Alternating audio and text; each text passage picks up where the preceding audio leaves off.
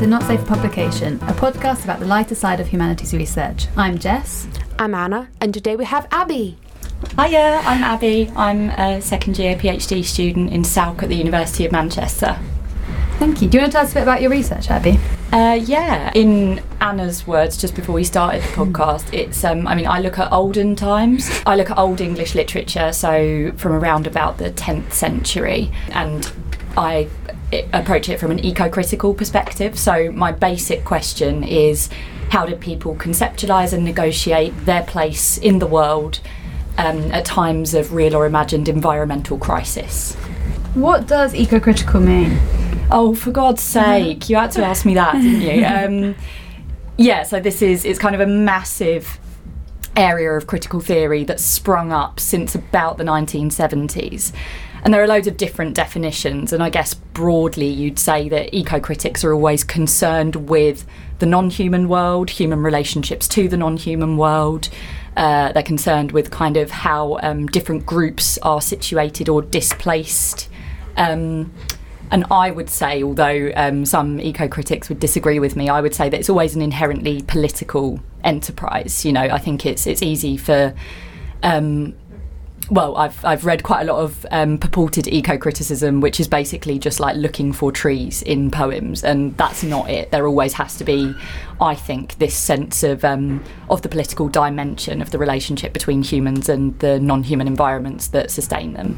What about kind of eco-crisis? What kind of eco-crisis is there that you're dealing with in this period? Oh, so most of it is quite localised, which I find really interesting, because something that comes into play in my research is the idea of localism and how that's an emerging concern in lots of environmental movements. The idea that perhaps we can't address it ourselves on a global scale, and so then the local and the regional are kind of going to have to come in. But in the 10th century, what I'm talking about is, on the one hand, localised environmental crisis such as crop failures, or one of the texts I was working on for a while dealt with how a beekeeper would cope with their bees flying away, and that might sound quite like whimsical to us now, but you can imagine that if you've got one apiary which provides the sugar intake of a community, and is a key ingredient in, like, honey is a key ingredient in lots of early medieval medicine. And so if your bees fly away, you're basically fucked. And so this charm that might seem quite funny to us deals with a proper localised environmental crisis. And then on the other hand, you've got the imagined crisis of apocalypse. And there was a lot of sort of millenarian anxiety around from the mid-10th century to the mid-11th century, kind of centred around the year 1000. And something I'm looking at in my thesis is how that apocalypse is often figured in terms of local environmental disaster, which I find quite interesting. So did you come from this, and I probably should know this, but did you come from this from you having a heightened awareness of environmental issues in your personal life? I think it's one of those things that kind of self-perpetuates, and that's why, even though I'm working as a medievalist, and so in one sense my work is very removed from sort of the present, being an eco-critic, it does sort of open you up to just horror upon horror, because I kind of feel compelled to read and need to read for my work, need to read a lot of environmental critical theory, and a lot of it's just so depressing. And so in a sense I was interested in the theory, not having much kind of knowledge. I found it in like my second year of undergrad, so I didn't have much knowledge of like radical environmental movements or whatever at that point. And then got really interested in the theory, and then I sort of reached a point about a year ago where I was like, okay, I'm consuming all of this frightening and depressing literature. I need to now do something in my personal life to kind of deal with that. So in a way it's the other way round to what you were suggesting. And then at that point I was lucky enough to meet our friends George and Phil, and they set up their State Violence Research Network, which looks at kind of radical movements in relation to the state and state violence in all its forms, and they suggested that I set up an environmental violence strand of that, and so that's been kind of a way that it's sort of bled into my personal life in quite a productive way, I think. Because otherwise, I mean, I'm reading a book at the minute, and I've been reading it for about a month. It's only short, but I can't finish it. It's called The Uninhabitable Earth. And it's just a series of statistics about how fucked we are. Like, that's it for 300 pages. And so, to be able to do something about it and not feel completely helpless is quite important. Yeah, I think like sometimes you can fall into the trap of just like really caring about these things in an academic perspective, but then like not really wanting to do anything in your outside life. And I think that's a lot like some of the criticisms people make about academia is that you're just too invested in the subject and not the real world. Oh yeah, in an entirely abstract way, sitting up here in our ivory towers. It's like, no, there's reason that like I was drawn to eco-critical theory, and it is like, as I say, it's because it's inherently political, but also, yeah, you're right. Your politics can't be confined to research that realistically, I mean, you know, if I don't continue on in academia after my PhD, a total of 4 people are going to read my thesis, so it kind of needs to extend out. Me being from one that. of them, of course. Oh yeah, you can proofread for me. So, did you come at medieval eco-theory from the place of, oh, I'm interested in eco-criticism and I want to look at something, and then there is this interesting medieval material? Or was it you were looking at the Middle Ages and you thought, oh no, people don't talk enough about the relationship between human and nature, and really, from my understanding, eco-history really begins and picks up from early modern times, and there isn't that much about medieval relationship with nature. So it was the first one you suggested. So I got into eco-critical theory. I did an undergrad degree in English literature, and we didn't really, so the earliest we went back in that was we could do a medieval paper, which started in 1350. So that's kind of around about the time of Chaucer and that lot. And I didn't really like it. I had no interest in medieval stuff, and I kind of didn't do very well in that paper when I was an undergrad. But then through reading fiction, so contemporary fiction that drew on the early medieval period, I then got super into it. So in a way I approached it not as someone who was interested in the Middle Ages, or, you know, not as someone who liked medieval literature, but as someone who liked what could be done with medieval literature. That was it from the start. And so then when I came to do my master's, I decided to go to the University of York, because I knew that there I could learn medieval languages and kind of like get that basis, because I knew that there was something interesting there, and I knew that the kind of 10th century was where I needed to be looking, but I didn't have the kind of skills to be able to do that yet. So my master's was kind of a crash course in all of the medieval languages, which was a lot of fun. So you speak Old English? Like I read it because it's weird. It's weird learning a language that no one speaks anymore. Like Latin. Yeah. Oh God, I hate Latin. I'm a bad medievalist. I'm just like, I really resist learning Latin. But yeah, I kind of whenever I get the opportunity to speak Old English, I do, because it's funny, and because I'm teaching now, and my students like it when I occasionally drop a word in Old English, and they're like, "Oh, that sounds weird," and yeah, it does, and that's kind of one of the fun things I think about teaching on the early medieval period, is that it is just a bit weird. Like, an Old English is an odd language. So what kind of texts are you using? I'm kind of going like non-canonical, so there's by which you mean by which I mean not the poems that you would have heard of. So Okay. most of the Old English texts that, you know, people would have heard of, stuff like Beowulf, Yeah. and then if you're like a bit deeper in, you'd get to a series of elegiac poems, so like the Wanderer, the Seafarer. These are all like kind of household names to medievalists, but I'm turning away from all of those and looking at texts that conventionally aren't thought of as being literary texts. The one exception to that is the charms, the Old English charms, which I've been looking at. So those are kind of like spoken sort of responses to problems in the non-human world, and they're great. They're so much fun, they're bonkers. But now I've turned to Regationtide homilies, and Regationtide is an Old English feast, so a bit like Easter. It's a movable feast. Happens every year on the 3 days before Ascension Thursday, and there are loads of homilies that were written to be recited on Regation days.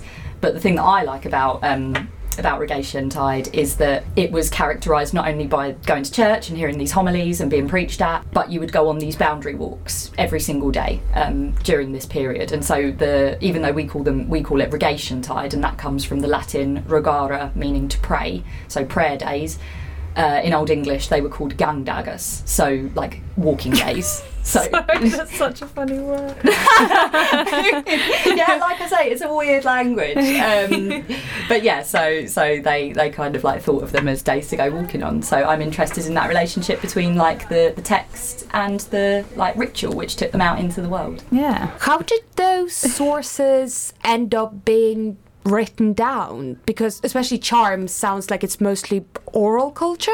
Yeah. So this is an interesting thing, and I say, I focus on the 10th century, but most of my texts were just written down in the 10th century, so we don't know for how long before that they were being recited, and there are people who kind of, devote their academic lives to researching the kind of, there's a debate that's like been raging for decades, and it will go on raging long after I'm dead, but when was Beowulf composed? And like I'm just kind of the opinion that like it doesn't matter. We have the manuscript, which is from the 10th century. Like let's just or early 11th. Oh God, I've probably got that wrong. It doesn't matter.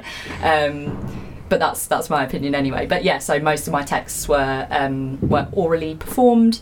And then they were written down later. But yeah, that's a massive point that I have to make in my thesis, is like I think the fact of these texts being written down and being included in anthologies has kind of changed the way we interpret them. So a big point that I make in my chapter is kind of like these aren't sort of orders barked at the natural world. It's actually kind of half of a dialogue with the natural world, and it's just that only one half of that survives in written form. So yeah, it's odd kind of having to negotiate. It's weird doing medieval literature. You sort of have to proper go back to basics and think about, okay, I'm used to reading texts. What does reading mean in this context? And what is a text in this context? And the answer's never simple. I guess also there's that mistake of like, we've written it down as this, but it also sounds like this, so could it also mean this? Does that make sense? Yeah, you do get quite a lot of like polysemous words, so words that have multiple meanings. And in my Rogation Tide homilies, actually, there's a lot of homilists who seem to play with that. The fact that a word written down can, seem to mean a definite thing, but when it's spoken aloud, there is that kind of shifting meaning. So one of the words that the homilies will often use is tilian, which means, so we get the modern English till from it, so like to till the soil, but they also use it to mean kind of to strive to do better. And so, you'd kind of have to think then, maybe those two senses are interlinked, maybe there's something about working the earth which is inherently kind of like moral or good, according to the sort of moral framework posited by this homily. But yeah, it's confusing. And also makes you think about Old English puns. Yeah, it really does. Puns? Yeah. I thought you said ponds. Okay, yeah, puns. Oh my God, yeah, no Old English puns spring to mind immediately, but I'm sure there are lots of them. How have you found kind of working with your supervisors in this sort of thing? Yeah, it's terrifying. I love them both. They're both great, but they're both like frighteningly good. So one of my supervisors is a specialist in Old English, and the way he kind of speaks about and writes about the language is just astounding. Like he manages to speak about it so poetically that you get that real sense of what Old English was as a poetic language. So that's just awesome, and I can't believe I've got the opportunity to work with him. And then on the other hand, my other supervisor, she's actually a later medievalist, so she works on stuff about 400 years after mine, but she's got this brilliant theoretical mind, and so obviously it's amazing going to chat with them once every couple of weeks. It's an amazing opportunity, but I also do just feel like a bit of a blithering idiot in supervisions. But I guess that's understandable. Yeah. Do you guys feel that? All the time. Yeah. Just part of the experience, isn't it? We saw that really good tweet. Did you post that tweet? Oh no, it was Anne. We have a history Facebook group, and Anne posted a tweet saying, like, friends and family of PhD students think they're overachievers, but all PhD students think they're massive imposters. And it's so true. Like, everyone around you thinks, like, oh my God, you're doing a PhD. It's like, yeah, but I'm not very good. No, one of the best moments of my life happened a few weeks ago. I was, because I'm teaching this term, so I went along to one of the lectures, and I was sitting next to this first year undergrad who, and I certainly remember when I was an undergrad I didn't have a clue how a university worked, and so I can see where this student got this from. They clearly thought that anyone who is a teacher at a university is a professor, but also I don't think he really knew what a professor was. But he sat down next to me and he was like, "Oh hi, I'm so and so. I'm a first year." And I was like, "Oh hi, I'm Abby. I actually teach on this course." And he was like, "Oh cool. So you're a professor then?" And I so wanted to just like live in that moment and just be like, "Yes, I am." But I had to admit, like, no, I'm a lowly worm. Have you found teaching medieval to undergrads? So good, like unexpectedly great, and teaching was one of the things I was most looking forward to about doing a PhD. And the first week I was a bit terrified because I had 2 groups, and one of the groups just seemed like super into it straight away, and the other group just didn't seem interested at all. And I kind of couldn't blame them because, as I said, like I disliked medieval stuff when I was an undergrad. And so, but over the weeks, they've just got really into it. A couple of girls in one of my classes came in last week and they'd had a movie night to watch the 2007 adaptation of Beowulf. With Angelina Jolie. Was it Angelina Jolie? Yeah. Oh my God, it's so funny. The description of the film that you get if you Google it is... so like Grendel's mum in Beowulf is like this terrifying monster who beheads... Beowulf's advisor, like she's a horror. She's great, and she's played by Angelina Jolie in the film. And if you Google it, it describes her as being as horrifying as she is seductive. And I love it so much. It's an excellent film. That's good because I'm teaching modern British history now, so 19th century British history, and like I really love it. But I never thought it'd be one of those subjects like medieval history that I'd have to try and really. I thought most students would want to know about this sort of thing. And now I feel like I'm like constantly like, shaking their shoulders every week, like this is really important stuff you need to know. This isn't like medieval history, and then like hearing like, oi, yeah, no, it's a joke, but like the engagement is different than what I thought it would be. Yeah, I think certainly there is a certain. And I think part of it is the fact that we are quite a bit older than the undergrads are.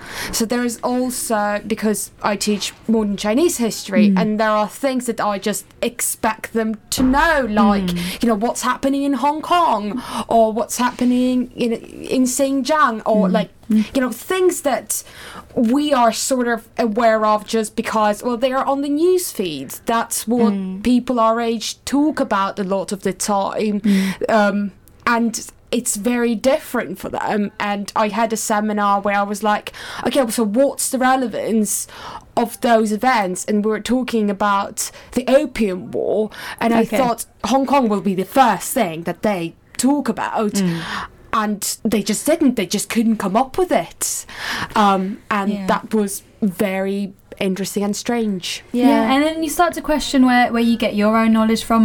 We were speaking about kind of 19th century versions of poor relief, and it was actually a really good seminar, and everyone was really like engaged with it. But I was thinking, do they even know what a welfare system is? And you start to question, how old was I when I knew about that sort of thing? And you're right. And also, you've got to remember that we are kind of the few who really loved university probably from quite an early, from straight away.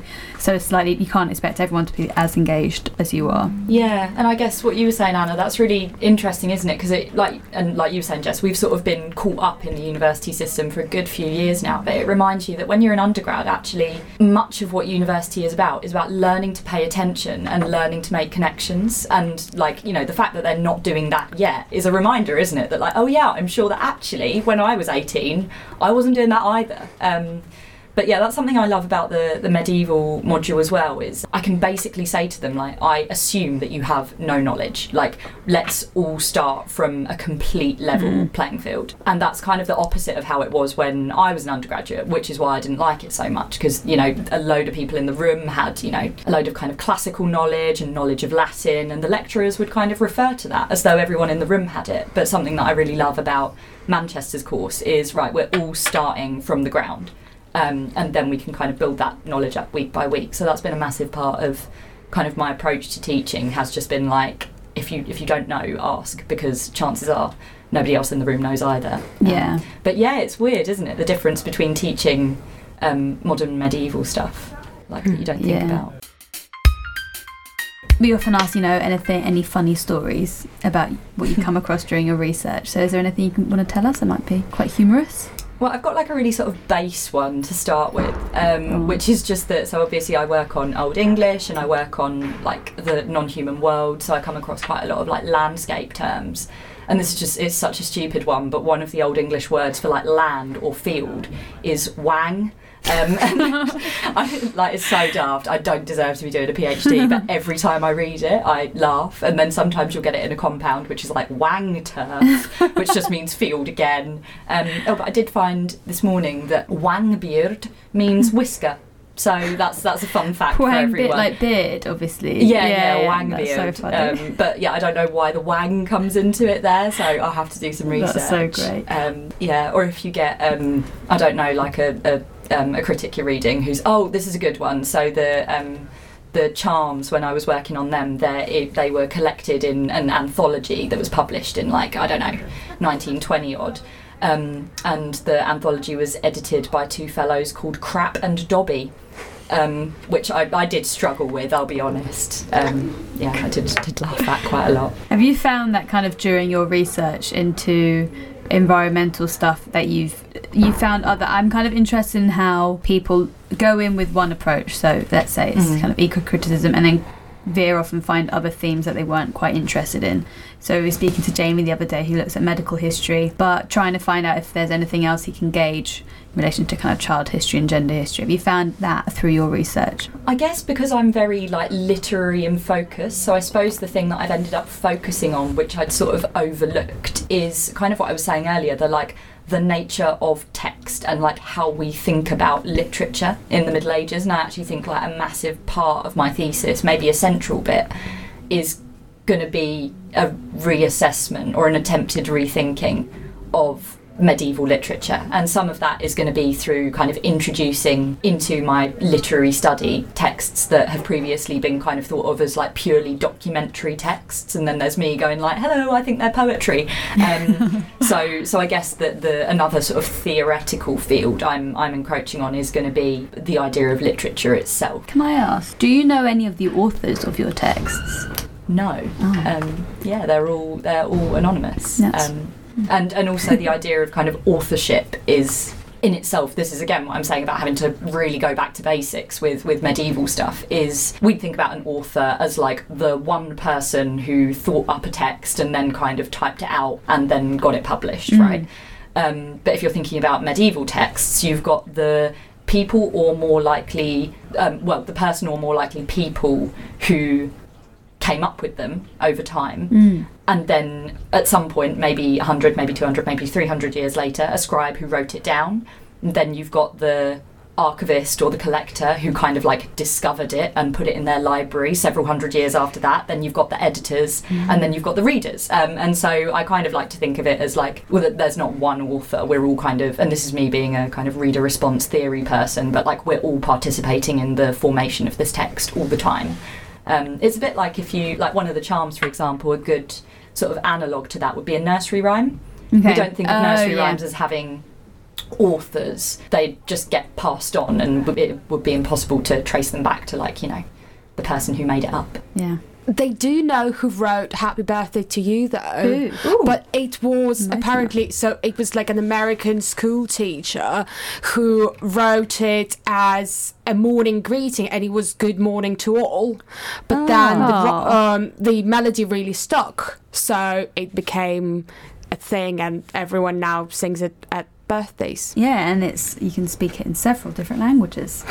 And you're not allowed to sing it in TV or use it in TV programmes because the rights to it are really expensive. What? Yeah, isn't this a thing? I'm scared now that it's going to be an urban legend, but you know how you get people singing for He's a Jolly Good Fellow or whatever in TV shows and in film? That's because the rights to Happy Birthday are super expensive. Is that why Stevie Wonder wrote Happy Birthday to You as well? Yeah. So with charms, were they spells? Because when you say charms, I'm like Harry Potter. Is it the same? Is it the same? Okay, so this is kind of a thing that's been written on a lot. I actually wrote a book review. I wrote my first book review, guys. It's super exciting. But of a book called Charms, Liturgies and Secret Rites in early medieval England, and like that's a cracking title, isn't it? Like you'd want to read that book. But it's by a guy called Kieran Arthur, who was basically saying like we've called them charms for far too long, and the connotations of sort of like witchcraft and paganism are inappropriate to the texts, and his whole book is kind of arguing that these are Christian texts, inherently Christian texts that were recited in a Christian context, and so they actually had nothing to do with pagan witchcraft or pagan sorcery. And I'm kind of broadly inclined to agree with him. Like I agree that like Christianity was the predominant kind of like framework in which you would have understood things in the 10th century. But unfortunately it's one of those things where that's just what we call them, and that's just what we've called them for a good long while now. And so much of the scholarship, like mine, much of the scholarship on the charms which uses the word charm isn't implying anything magical about them in that sense. But then you get to the problem of like, well, do we just now like come up with a new term for them? And I was sort of hoping that in that book Kieran Arthur would propose a new term for them, because then I would happily have adopted it. Unfortunately he didn't. He just refers to them as charms in inverted commas the whole way through the book. Which, like, on the one hand, yeah, and it's such a lovely book, but it makes the whole argument just seem quite like snarky, and also like give me another term to use and then I'll use it. But yeah, so there's a big debate about whether they're sort of magic or not. I don't think they are, and again, I would say that rather than being these texts that were used to exert human power over the non-human world, I think they represent kind of part of a conversation between human and non-human. That's how I'd conceptualise them. It's always funny kind of talking to non-medievalists and remembering all of those preconceptions.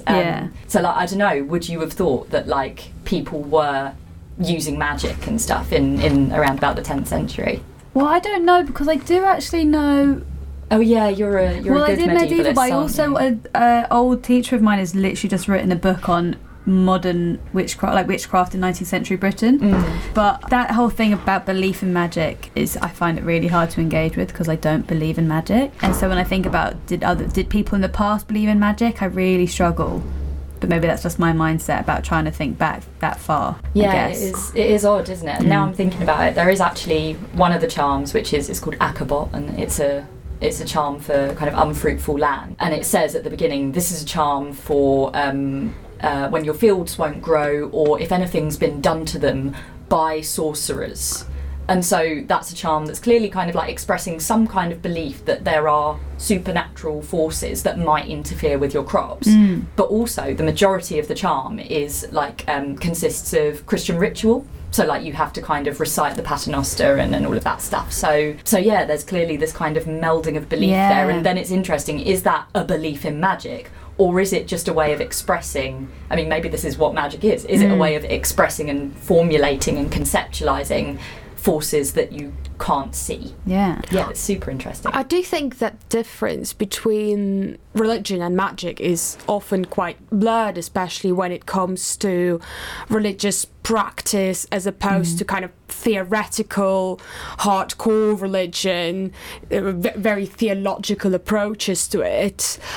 When you come at it from perspective of there are things which are Christian and there are things that are not Christian, and that there is this particular divide. And I think very much charms seem to be in the middle, because they do come from the standpoint of sorcery and magic does exist, but they also do, from your description, sound very Christian. Yeah, I think they fundamentally are very Christian, but I think you're right in saying like these texts have kind of got caught up in the middle of a debate that's always been going on. So I think one of the reasons they were called charms in the first place is that early scholars were kind of determined to find remnants of paganism in Christian England. And like, you know, now with kind of, you know, the benefit of decades of work on it, we've been able to come to a kind of nuanced conclusion which seems to check out, right? Which is that Christianity didn't replace paganism overnight, and actually the two traditions sort of melded into one another under the name of mainstream Christianity. That just seems to be the most sensible conclusion and the most productive one as well, I think, because it gets us away from this sort of endless debate of people saying like they were pagan, no they weren't, they were Christian, when it's sort of obvious that they just are what they are, and they functioned within the worldview that they had to function within. Because it doesn't really work I think that's one takeaway I took from medieval history at BA level was that it just didn't happen, like you say, it didn't happen overnight, Christianisation, especially in those far reaches of Nordic society. It was quite hard for the Catholic Church to be extending their power that far. So it would make sense that kind of these charms were kind of under the guise of Christianity, but were more about individual belief systems. Do you have anything else that you would like to share? Well, for anyone who is interested in environmental activism, or would just like to get involved, or someone who's an eco-critic but who, like me, needs a real world outlet for all of the thoughts they have, I'd really encourage you to join the State Violence Research Network, and then the environmentalism strand of that. We've got quite a few exciting activities coming up, so I'd encourage you to Google SVRN, and then for those of you who like Old English, I'd say come along to my reading group. We're gonna do an Old English translation group, so that'll be a good chance to either learn Old English or improve your grammar, or just spend some time with some lovely poetry. I really need to brush up on my Old English, so I will definitely be there. Don't joke. Well, thank you for coming, Abby. Oh, thank you very much for having me. Don't worry. Make sure you subscribe, and as usual, what happens on the podcast stays on the podcast. Don't tell your supervisors what you heard here. Not Safe for Publication is a podcast made by and for humanities researchers at the University of Manchester. If you want to get in touch with us, you can find us on Twitter at NSFP Podcast, or get in touch with us by email at nsfppodcast@gmail.com. Our intro and outro music is Hat the Jazz by Twin Musicom.